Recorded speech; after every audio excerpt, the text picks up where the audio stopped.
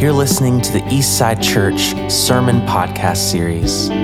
We are a United Methodist congregation in East Atlanta Village. We seek to be creative, historic, inclusive, and justice-oriented. We are thrilled that you found our podcast, and if you'd like to learn more about our community, visit our website at eastsideatl.org.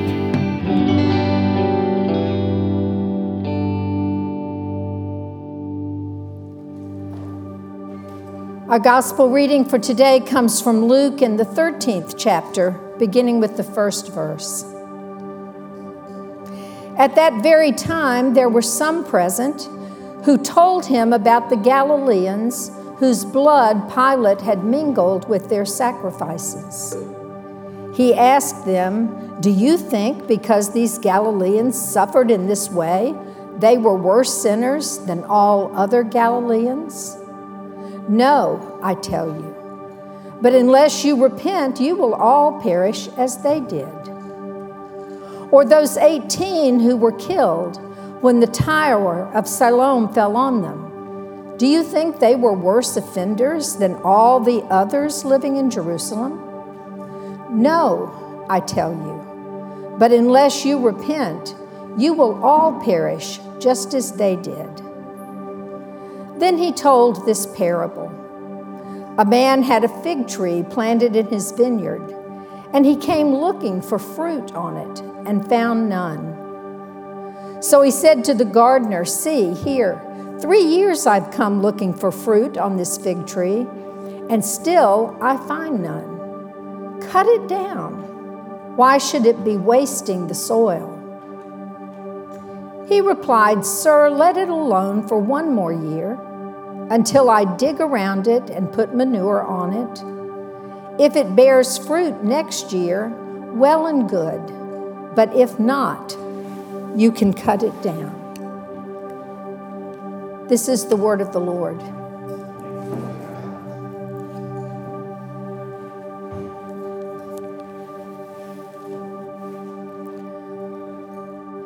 Well, this Lenten season, we've been focusing on the dangerous road to Jerusalem and the cross. We began with wilderness temptations, visited our personal Jerusalem, and today we stand with Jesus' followers as they try to make sense of a pair of uncontrollable difficulties and disasters. You know, it's not real hard to read ourselves into this part of the story. Remember how fearful we were in the early days of the pandemic, when the virus was brand new and death tolls were soaring? Its fingers reached deep into our cultural consciousness. It threatened our healthcare systems. It upended world economies. Every day brought a whole new level of crisis. And today we watch and we weep as Palestinian citizens in Gaza are terrorized by falling bombs, by imminent starvation, while Israeli families continue to mourn loved ones who have been brutalized or killed.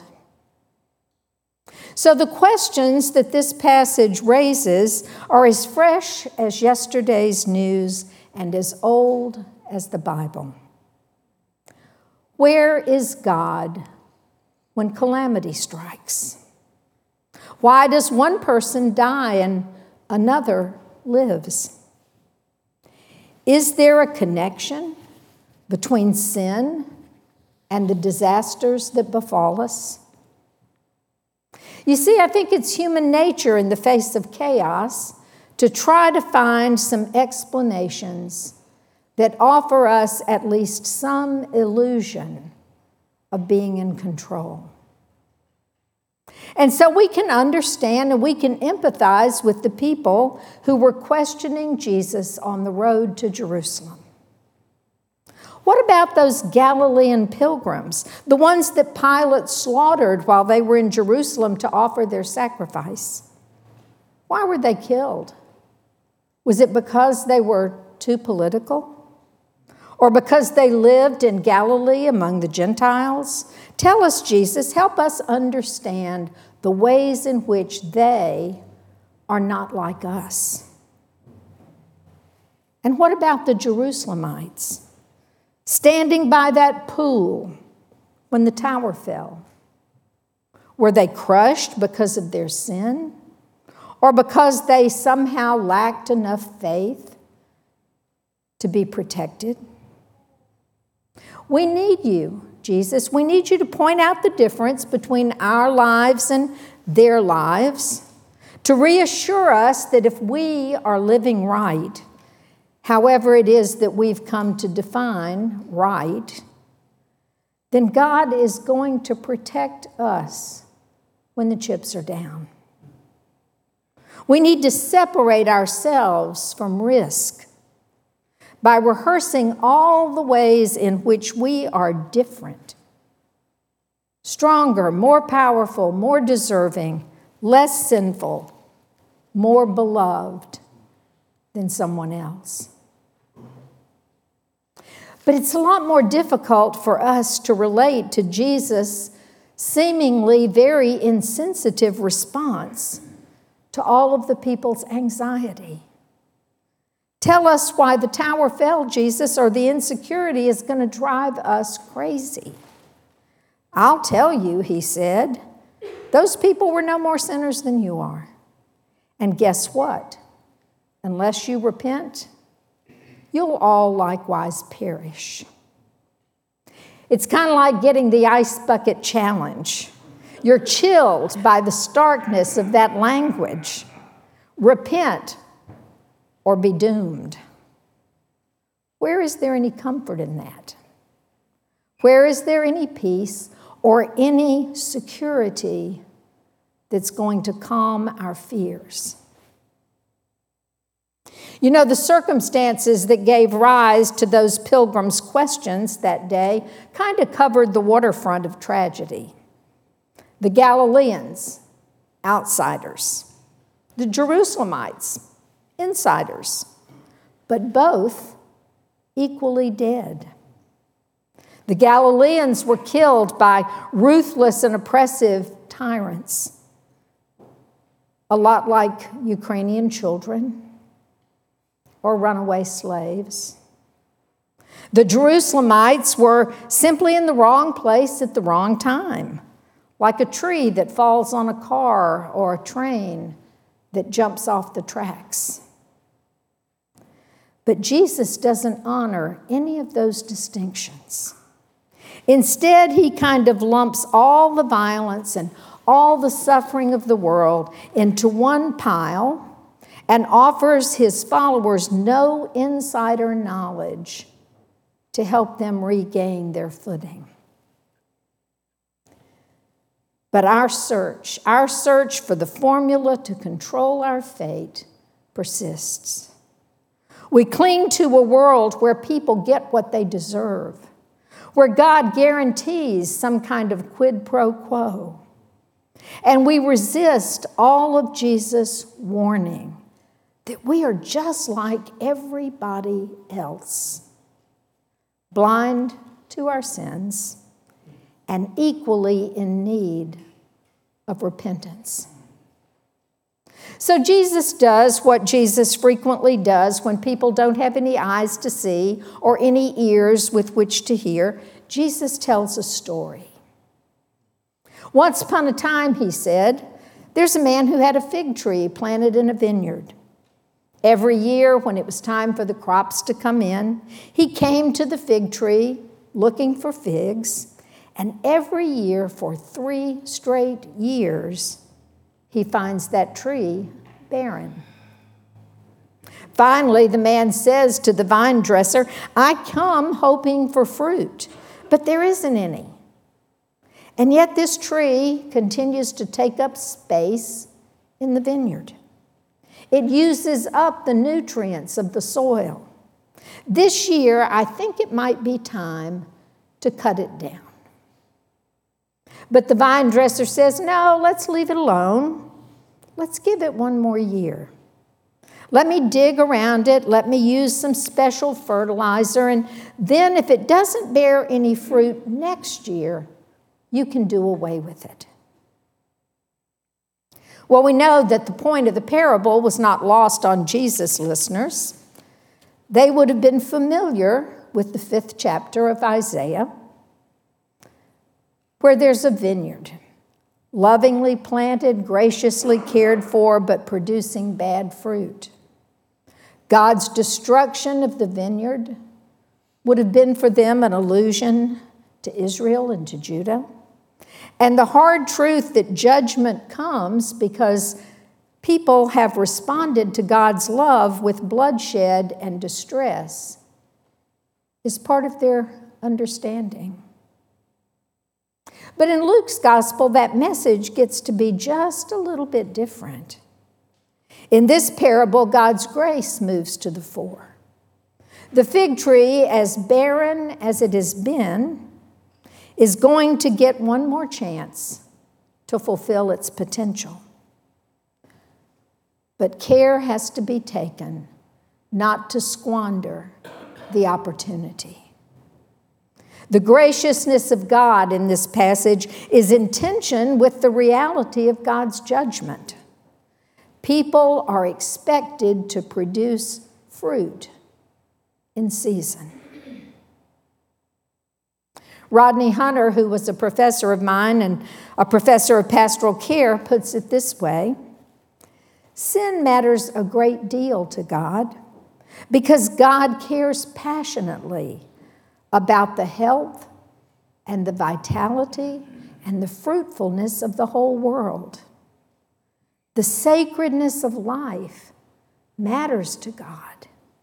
It drives God's responses to our failures to live into the abundant love that we've received. And so God's persistent insistence that we should bear fruit is both firm and patient. There's a willingness to wait a little longer, to try again with us. But the time for reorienting is now. For us to think that sin can be dealt with whenever we get around to it is to trivialize our needs, but more importantly, to trivialize the needs of other people. It causes us to misjudge the seriousness of God's love and to court disaster. So what does it mean for us to repent and to bear fruit? And most especially, what does it mean in challenging times when we're being called on to change our behaviors and to learn to pull together again? Are we going to be the embodiment of God's love? Are we going to live with joy and peace and patience and generosity and gentleness in what are times of great chaos? Or are we going to buy into seeing people as if they are objects whose only value is their role in my success? You know, when I was working for the Betty Ford Center and traveling to Oklahoma City, I had an opportunity to visit the memorial at the Murrah Federal Building, the site of the Oklahoma bombing.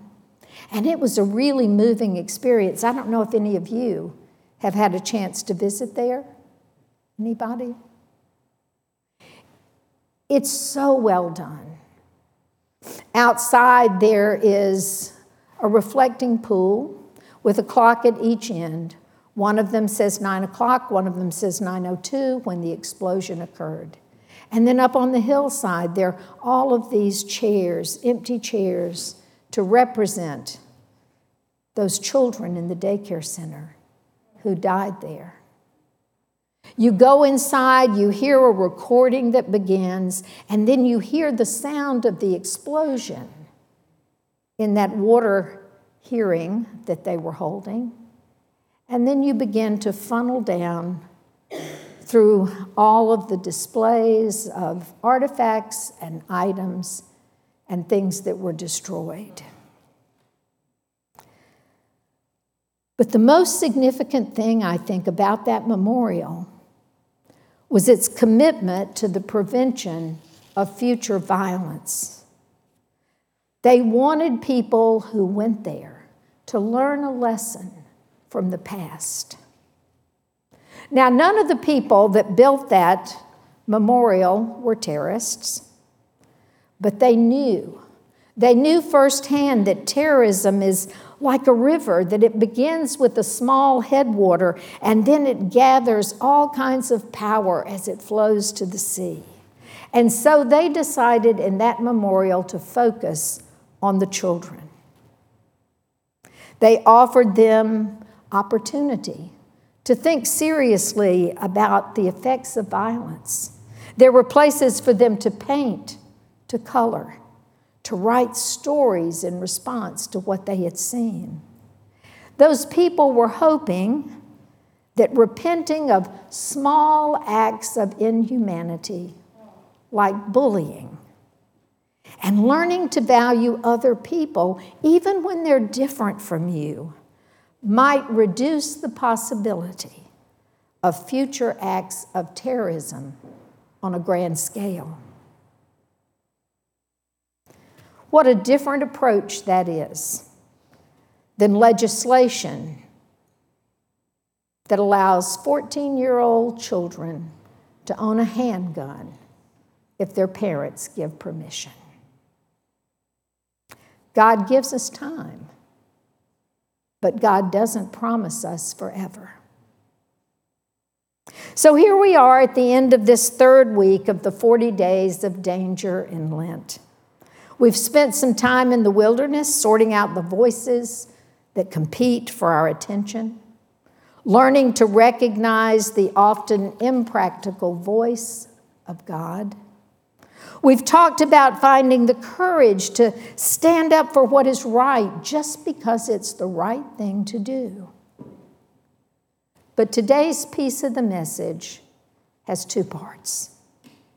First, we are called to repent, to invite God to examine our hearts and our lives and forgive us for all of those times when we have been less than loving, less than kind in our deeds or our thoughts, in large ways and in small. But secondly, we need to pay attention to the urgency of God by listening to that story about the fig tree. You see, God's mercy is still in serious conversation with God's judgment. And Scripture tells us that it is for a season. And the barrenness that we live with in our world is a sign of people's failure to take our loyalty to God as seriously as we ought. In the movie The Dead Poets Society, there's a Latin phrase that sums up the mindset of the characters. Carpe diem, seize the day. It's the tattoo on my daughter's ankle. These words are echoed in the message of Jesus this morning. Seek the Lord while the Lord may be found. Carpe diem, seize the day. Amen. Hi, everyone. My name is Nicole Vega, and I have the honor of leading us in our time of shared prayer today. Troy, that was unbelievable. I'm going to try to just keep my emotions together. So my husband and I are core group leaders, and this season we are really diving into God's Word. We're dusting off our Bibles and just really focusing on Scripture to just help us with our everyday life. And a lot of us in core group had a really tough start of the year, and so I thought, the first discussion should be about encouragement. And so I think with everything that Elaine has spoken today and worship has been about, I think we can all unanimously agree that even when life is tough, we can still seek encouragement from the Lord. And so the prayer today will be around that. So when I say, Lord, in your mercy, please respond with, hear our prayers. Let's pray.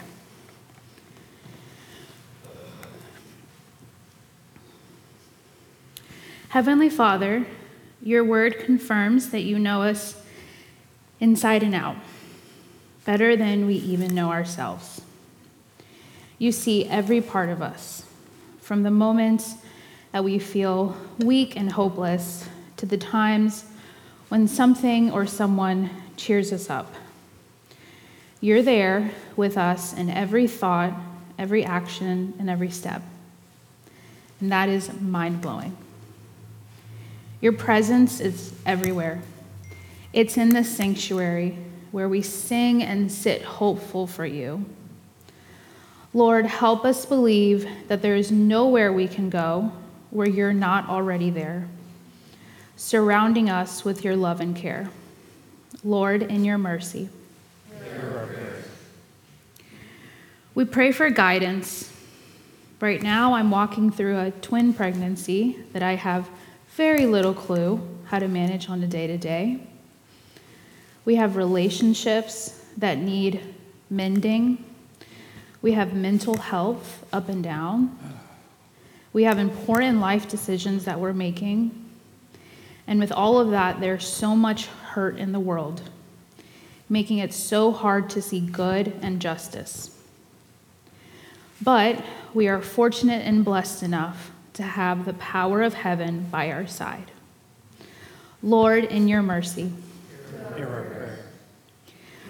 When I think about how you created us, unique masterpieces crafted by your hands, I think about how individually we may feel inadequate or less than at times.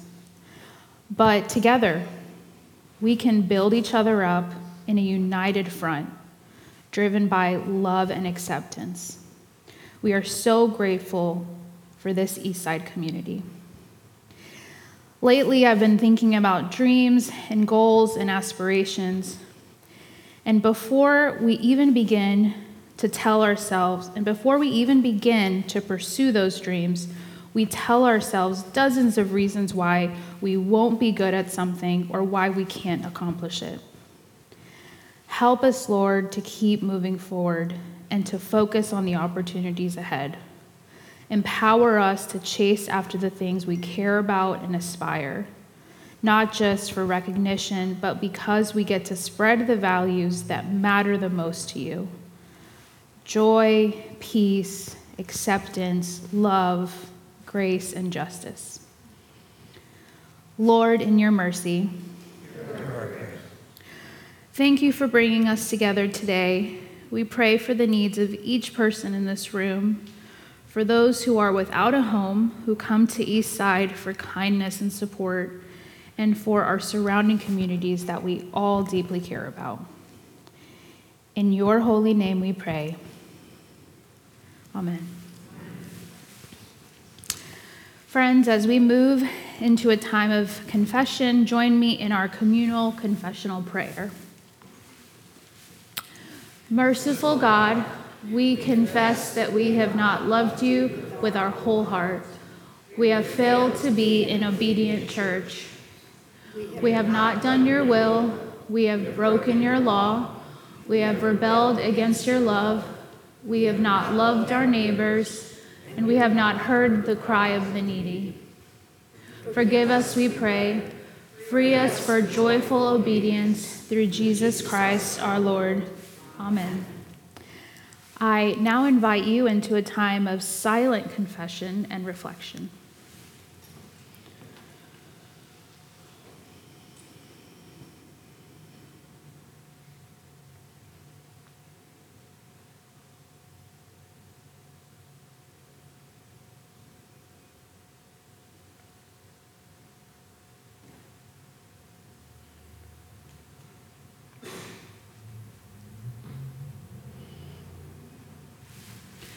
Friends, hear the good news. Christ died for us when we were yet sinners, and that proves God's love for us. In the name of Christ, you are forgiven. In the name of Christ, you are forgiven. Amen.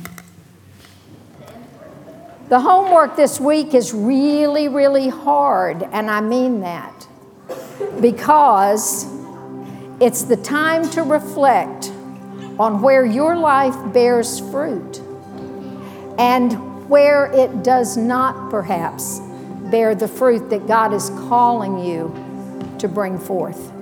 And so I would invite you to spend some time in quiet, to spend some time by yourself, to try to do some honest reflection on where you are with that. And now I invite you also to go in peace.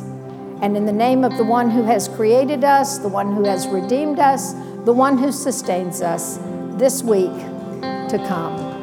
Amen.